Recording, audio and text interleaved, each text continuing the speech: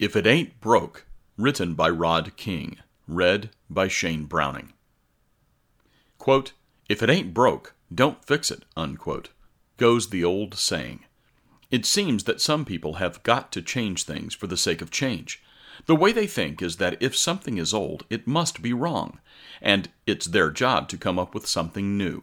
Somehow they believe that if something is new, it must be better, which of course is not always the case.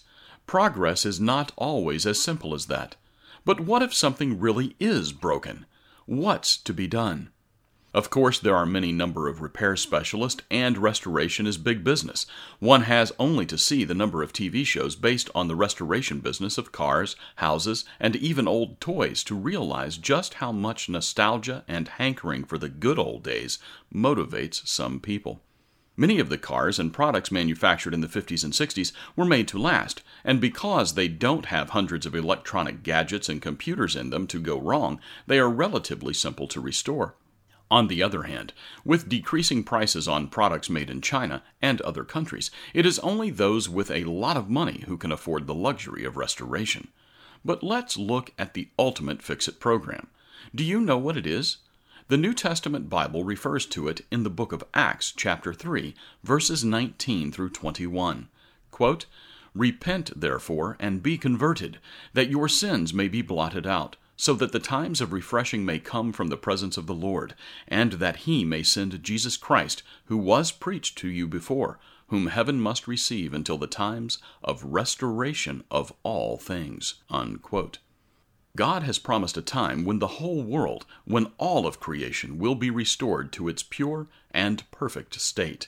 Just as the world was at the end of the sixth day of creation, so it will be once again. The ecological balance will harmoniously function so that the different cycles that maintain the Earth's equilibrium will once again operate. The fish of the sea, the birds of the air, and land animals will no longer be burdened by pollution. Humans will live with them in perfect balance, striving to ensure that their own food sources are the best that they can possibly be. At Tomorrow's World, we strive to spread the word that a new world is coming. We know that Jesus Christ is going to return to earth for the express purpose of securing this hope by the power that only He possesses. No one else is able to do it. Countless agencies like the United Nations have tinkered at the edges, but just as they fix one thing, another problem arises somewhere else. What can you do to help?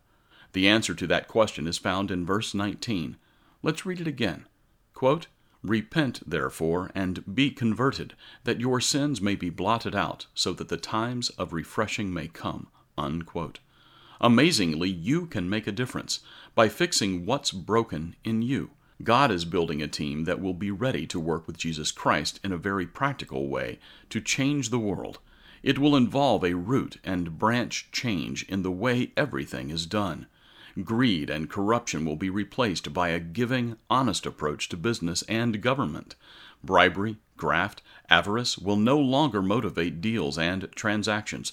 Children and young women will be safe on the streets. Bullies will be rapped over the knuckles, and the proud and angry look will be changed to a kind and loving smile. The whole creation will rejoice in the Lord. Hear Isaiah's words, quote, "The nursing child shall play on the cobra's hole, and the weaned child shall put his hand in the viper's den.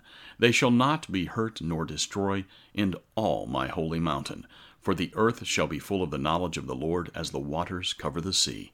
Unquote. Isaiah chapter 11, verse 8. Yes, the world's broke, and God's going to fix it. Be sure to order your ultimate destiny today.